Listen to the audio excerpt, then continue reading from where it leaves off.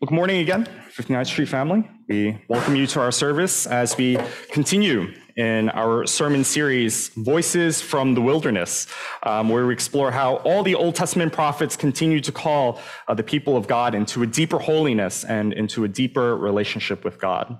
Now, last week, we talked a little bit about how there are certain barriers preventing us from walking into deeper holiness, such as our prejudices or even our idolatry of comforts.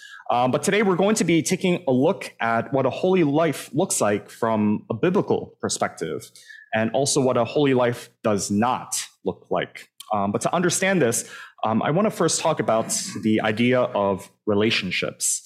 Now, growing up, in high school, one of my friends, she had a dad who was a surgeon, incredibly, skilled, an absolutely tremendous surgeon. And because of that, her family was also incredibly wealthy, and they could pretty much just about purchase whatever in the world that they wanted. But however, there was a problem, right? The dad always had to go to work. He was always on call, even during holidays. And so unfortunately, my friend, she spent most of her life kind of growing up alone. She didn't have any siblings. Her mom also worked. So she spent most of her days at home. So to make up for the fact that neither parent is ever home, they would simply just lavish her with all these expensive gifts. The parents thought that since they cannot display love by being there for their daughter, they might as well just kind of give her whatever her heart desires. And so this is crazy, for us at least. So every school year, she literally had like a completely new wardrobe, all of her old clothes. I don't know what she did, whether she threw it in a bonfire or whatever. But anyways, every new year, she just had a completely new wardrobe. Her parents would buy her a bunch of designer bags, expensive perfumes. Her dad opened up a credit card for her to just, buy whatever she wanted. And for us, the rest of us Brooklyn kids, we were pretty jealous. We're all broke. We didn't have all these expensive things. But what always surprised us, or at least me, was that she never really flaunted it. She never showed off. I mean, she would dress incredibly well all the time, but she wasn't very stuck up or arrogant about it, which surprised us. And one day we were just hanging out and, we're just eating pizza, and she just started to share a little bit about the deeper problems of her life. Now, it was a while ago, so I don't remember her words exactly, but she confessed that basically she wished that she had actual parents. Sometimes her dad is so busy that he can't even personally present her the gift herself. She would just walk home and she'd just find a box on her bed or on the table. During Christmas, sometimes he would always be missing, and sometimes she'd just sit alone for days at a time if the mom had a work trip as well. And I remember she told us at least, she said this, something along these lines. She said, "I don't care about these gifts. I don't even have a relationship with my parents. They just buy me things, but they don't know me. They don't know what I want." And we were all puzzled because in our foolish teenage minds, we thought, like, what do you mean they don't know what you want? Like, you have literally everything in the world. What else do you want? Like, did they buy you the wrong color car? Like, did you actually want a red car and not a blue car? And she replied to us, like, no, I just want parents, like actual parents, like a mom and dad that are there for me, parents who listen to me. They're just always so busy that they don't even have the time to scold me or reprimand me. And so when she finally spelled it out to us, we finally understood what she meant. And looking back, I realized two things. Well, first, despite her parents' best intentions, they have unfortunately failed at being a parent. They prioritized work over their own daughter, and it came at a significant cost. And second, they have also failed to realize that love is not purchased. You can't have a proper, genuine relationship with someone just by giving them things.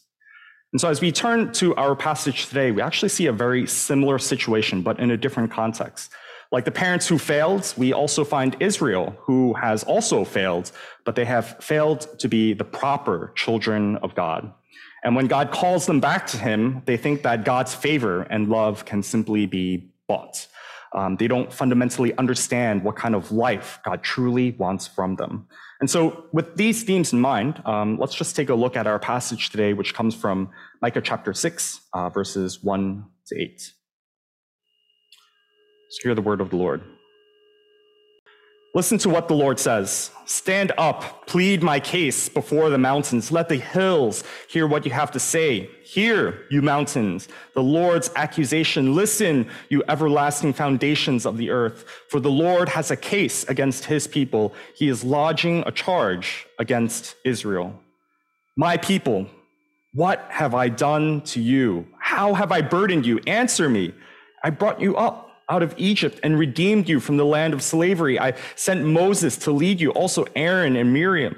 My people, remember what Balak, king of Moab, plotted and what Balaam, son of Beor, answered. Remember your journey from Shittim to Gilgal, that you may know the righteous acts of the Lord.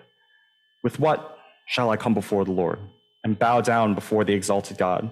Shall I come before him with burnt offerings, with the calves a year old? Will the Lord be pleased with thousands of rams, with 10,000 rivers of olive oil? Shall I offer my firstborn for my transgression, the fruits of my body for the sins of my soul?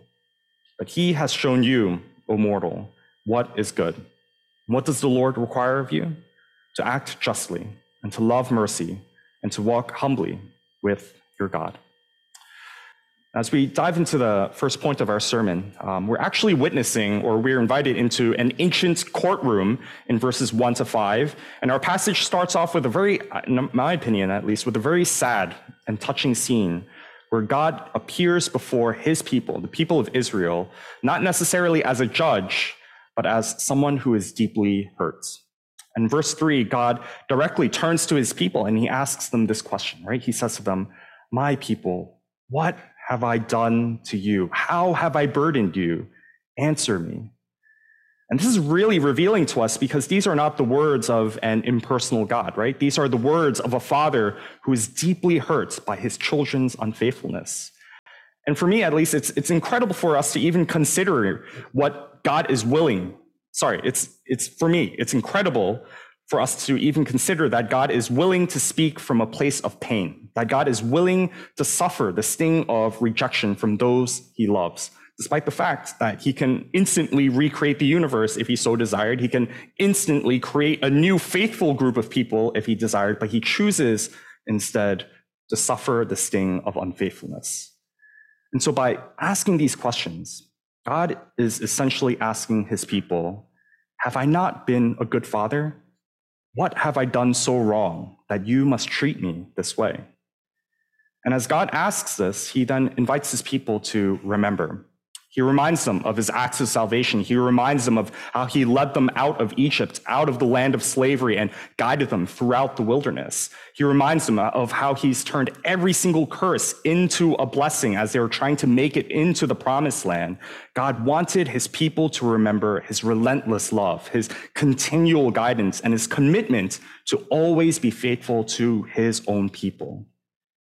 And yet, the people seem to have forgotten all of these acts of salvation.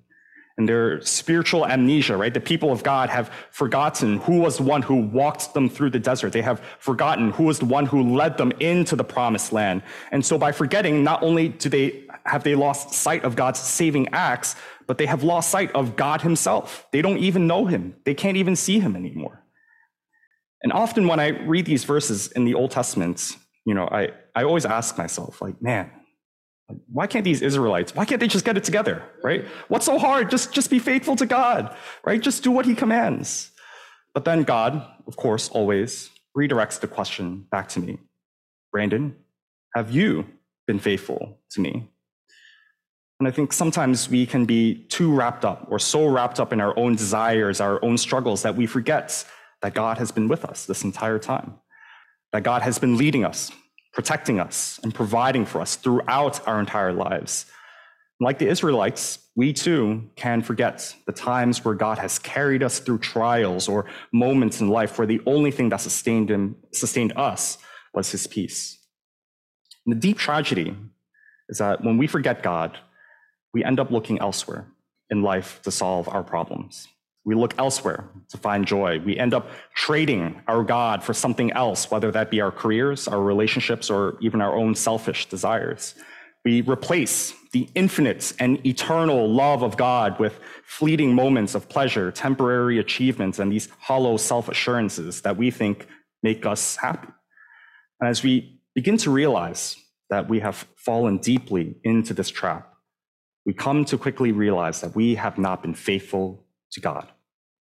So what are we supposed to do? Once we find ourselves in this situation, how are we able to turn 180? How do we demonstrate faithfulness back to God? Let's turn back to our passage and let's look at first what is one way that does not necessarily please God. And if we take a look at verses 6 to 7, we see that the people of Israel, they respond back to God by saying this, right? They say, with what shall I come before the Lord? So you see that there's a desire for them to at least come back to God. And so what do they say? How do I come before the Lord and bow down before the exalted God? Shall I come before him with burnt offerings, with calves a year old? Will the Lord be pleased with thousands of rams, with 10,000 rivers of olive oil? Shall I offer my firstborn for my transgression, the fruit of my body for the sins of my soul? And through these two verses, we get a glimpse into the Israelites' mindsets. In their confusion and in their desperation, they thought that God's love can simply be purchased. They believed that God's faithfulness can be won with offerings and sacrifices, or that they can bargain with God.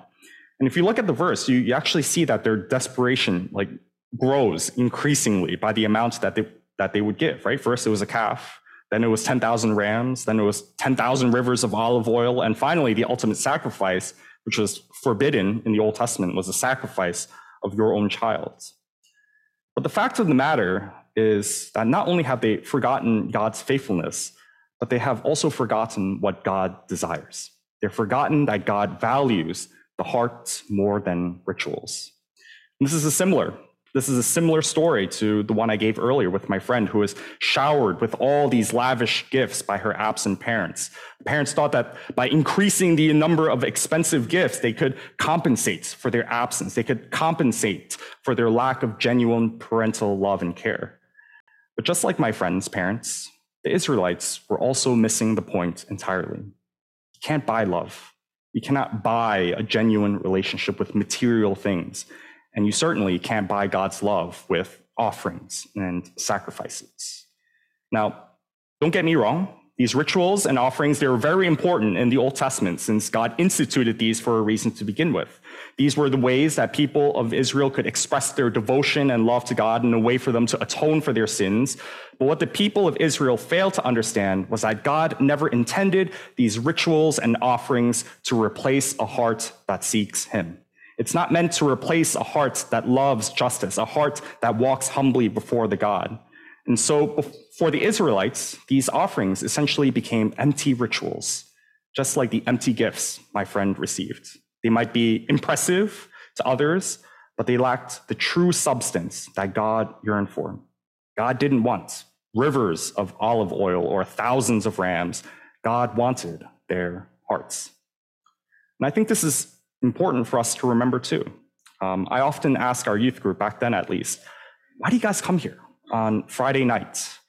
And today I turn the question back to us. Why are we here at church? Have we fallen into the trap of thinking that our outward actions will win God's love? That by coming to church every Sunday, volunteering in ministries, praying regularly, or reading the Bible, that somehow through these actions we can earn God's love and affection for us? Have we fallen into that trap? And the thing is, these are all good practices. These are all practices I encourage you to do. But at the end of the day, are we just checking off boxes? Is our hearts really in the right place as we perform these rituals? And so as we reflect on this, let's not forget that no amount of religious rituals and activities can ever replace a genuine relationship with God. He doesn't want us to hide behind our religiosity and avoid confronting our own shortcomings and our need for him. And so while the Israelites, they should have, they were asking the question, what can I give God? That's the entirely wrong question. The true question that they should have been asking themselves is, what does God desire from us? And so what does God desire from us? Ultimately, God desires a heart that mirrors his own. And if we look at the three things that God asks us to do in the final verse of our passage, we actually see that it's a reflection of God's own heart. We're called by God to act justly, to love mercy, and to walk humbly with our God.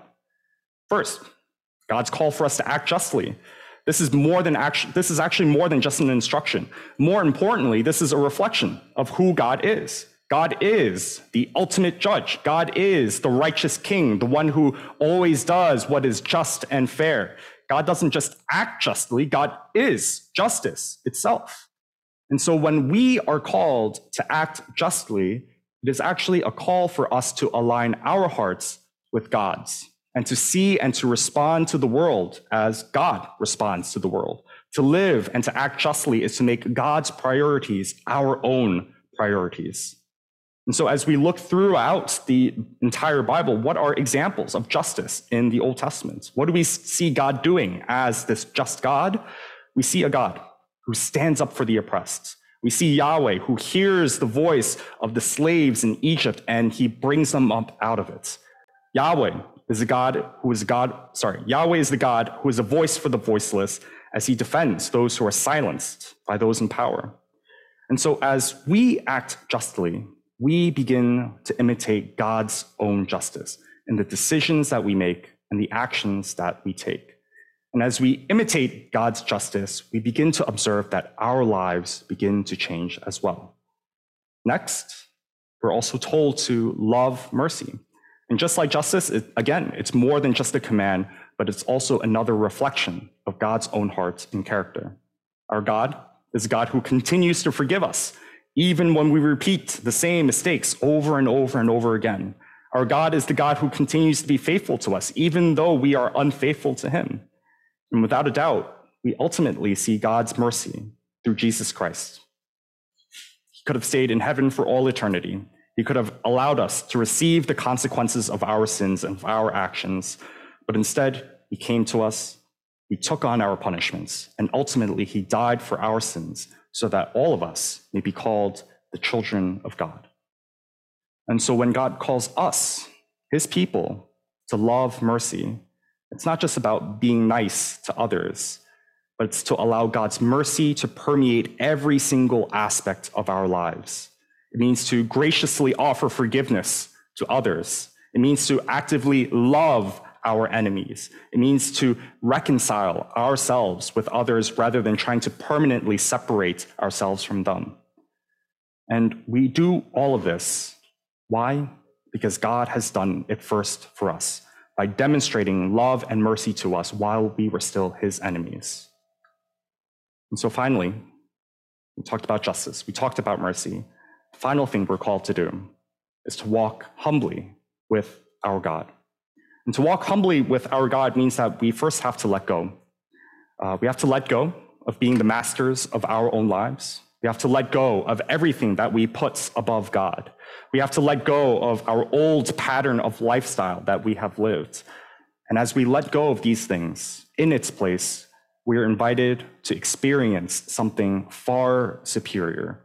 We're invited to walk with God. Just like Adam, who once walked with God in the garden, or the disciples who walked with Jesus, we are once again invited to live life with God, to learn from him, to enjoy his presence. We are invited to walk alongside God as he gives us guidance in our physical and our spiritual lives. And so for us as the people of God, these are the things that God ultimately desires from us. This is what it means to live a holy life. And we do this not because it's something that we're forced to do to earn his love, but because these are the things that are the reflection of God's being. These are the things that God desires for himself. And so as we're about to end our sermon, and as we're about to move into a period of prayer, I want us to reflect on what it means to be transformed into Christ-likeness. Let us reflect on the depth of what it means when Scripture tells us that God has removed our hearts of stone and replaced it instead with hearts of flesh. So why don't we come together as one body and come before the Lord in prayer? So let's pray.